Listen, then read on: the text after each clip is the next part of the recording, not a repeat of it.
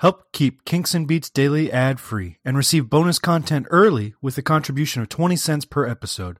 Visit herohabit.com/shop for more information.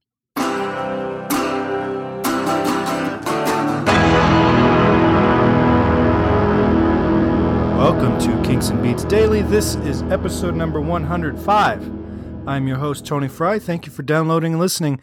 Today we are covering one of my favorite Beatles songs of all time. Don't Let Me Down, written by John, released April 11th, 1969 as the B-side to Get Back. This band was so good that Don't Let Me Down was the B-sides of a single. Any other band, most other bands, would kill to have a song this good to release as an A-side, and the Beatles throw it away on the B.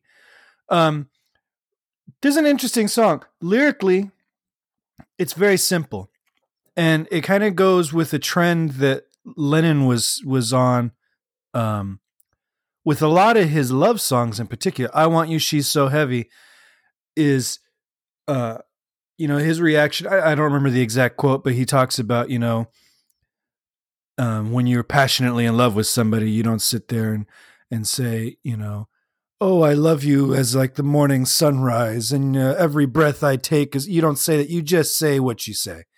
And that was his reasoning behind I Want You. Very simple lyrics, almost no lyrics. Don't Let Me Down, very simple lyrics.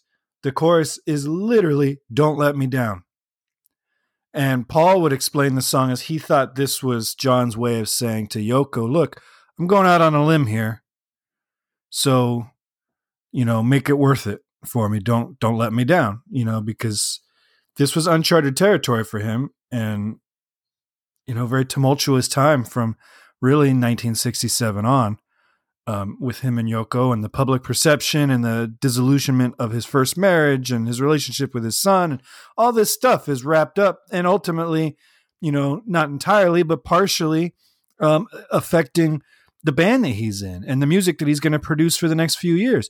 So, this was a big shift in his life, and he's telling Yoko, just don't let me down. I'm in. I'm giving this, 100%. Don't disappoint me. It's an interesting, we'll get to that in a minute. So the first session for this song was January 22nd, 1969. Then on the 28th, Billy Preston comes in, and they record Don't Let Me Down and Get Back, which will both, like I said, were the single. And then 2 days later on the 30th, they perform this track twice on the rooftop. The first performance is what you see in the original Let It Be film. Maybe we'll see the second performance in the upcoming documentary produced, or coming out in the fall of 2020. But if you're interested, the release version on the album or on the movie is the first time they performed it at the concert, or at the rooftop concert.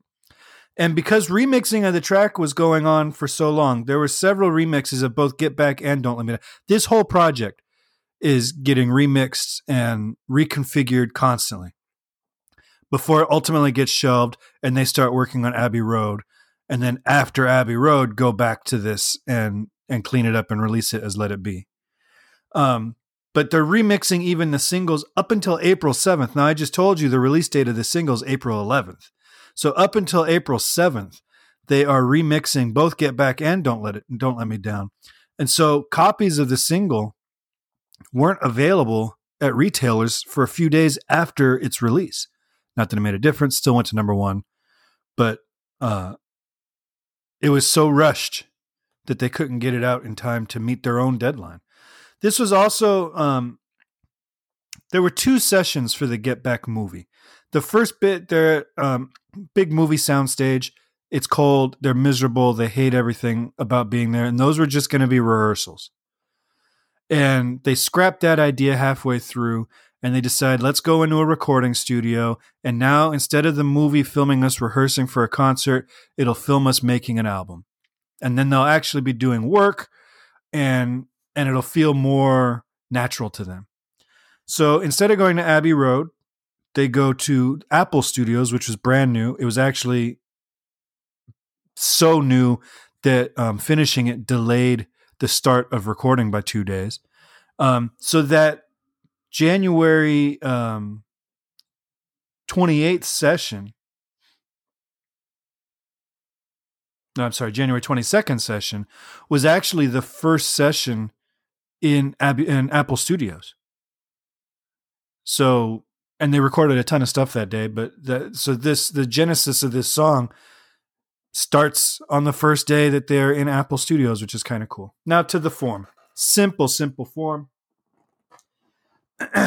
We start off with beautiful George guitar riff, the little cool little lick. And then all he does, we're in the key of E, and he switches to a 2 chord.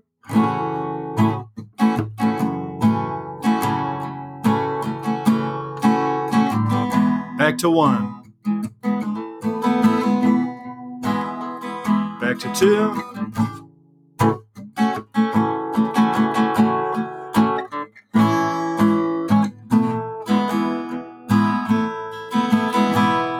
All right, that's it. 1 and 2.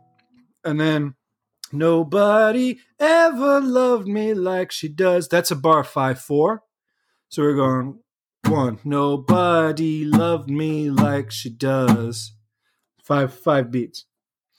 And again, 1 chord, 2 chord to 1. The only time we deviate from that is when we get to the bridge.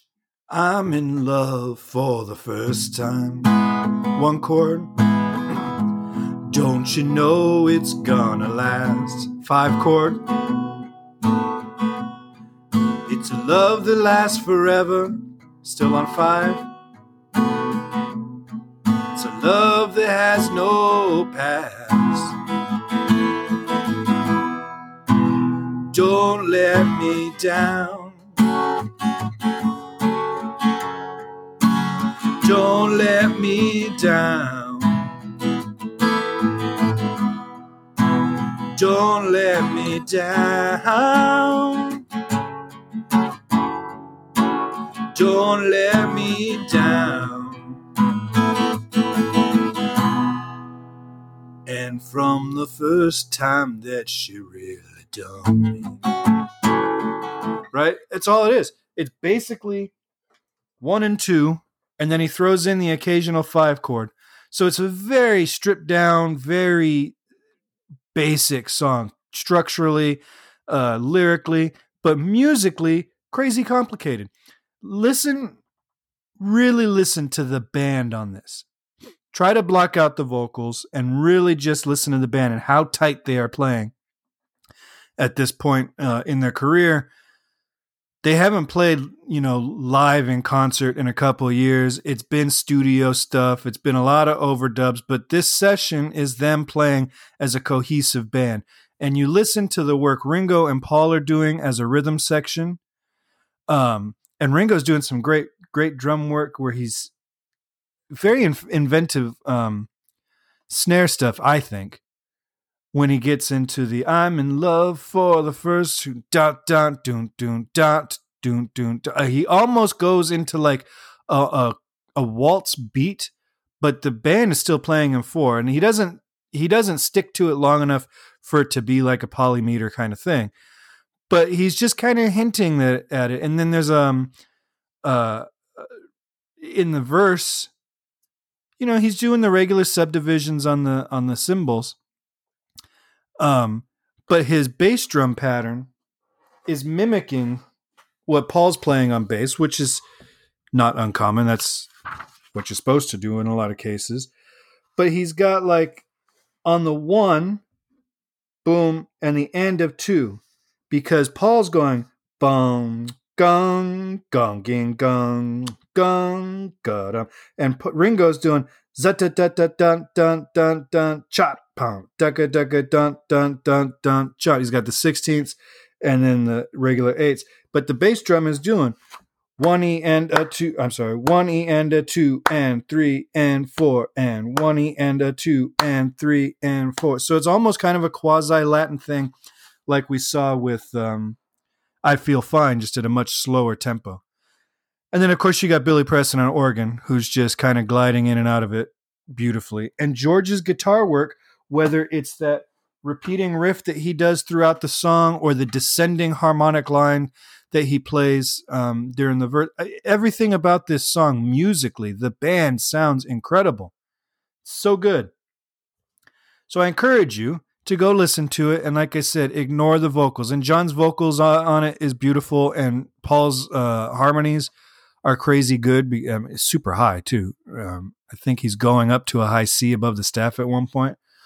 But try to strip that out and just listen to the band. And this track is just amazing.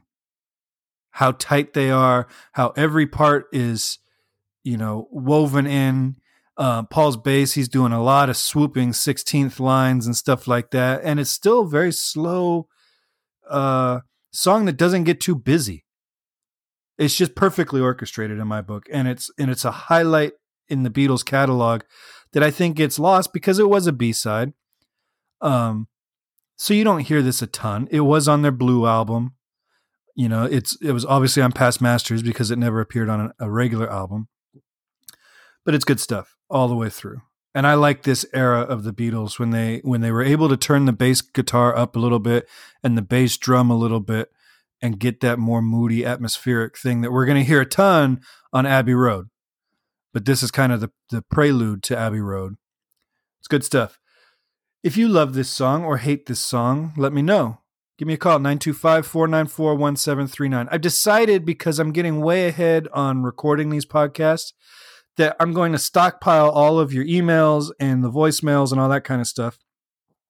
And we'll do bonus episodes where we just do listener mail and listener voicemails and stuff. And we got a good one, actually, for Kinks fans, a really interesting voicemail the other day that I think you guys will enjoy.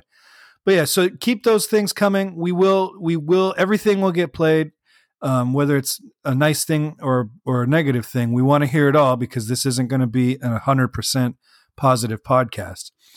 And if you go to herohabit.com and underneath the podcast button on the main menu, you'll see Kinks and Beats Daily. If you click that, you can see all the ways you can contact us, any articles that have been written about the Kinks and the Beatles, all that stuff is right there. So herohabit.com is your go-to source for all that stuff. All right, I will talk to you tomorrow. Thank you for downloading. Make sure to swing by iTunes and give us 5 stars. And I will talk to you tomorrow. Take care.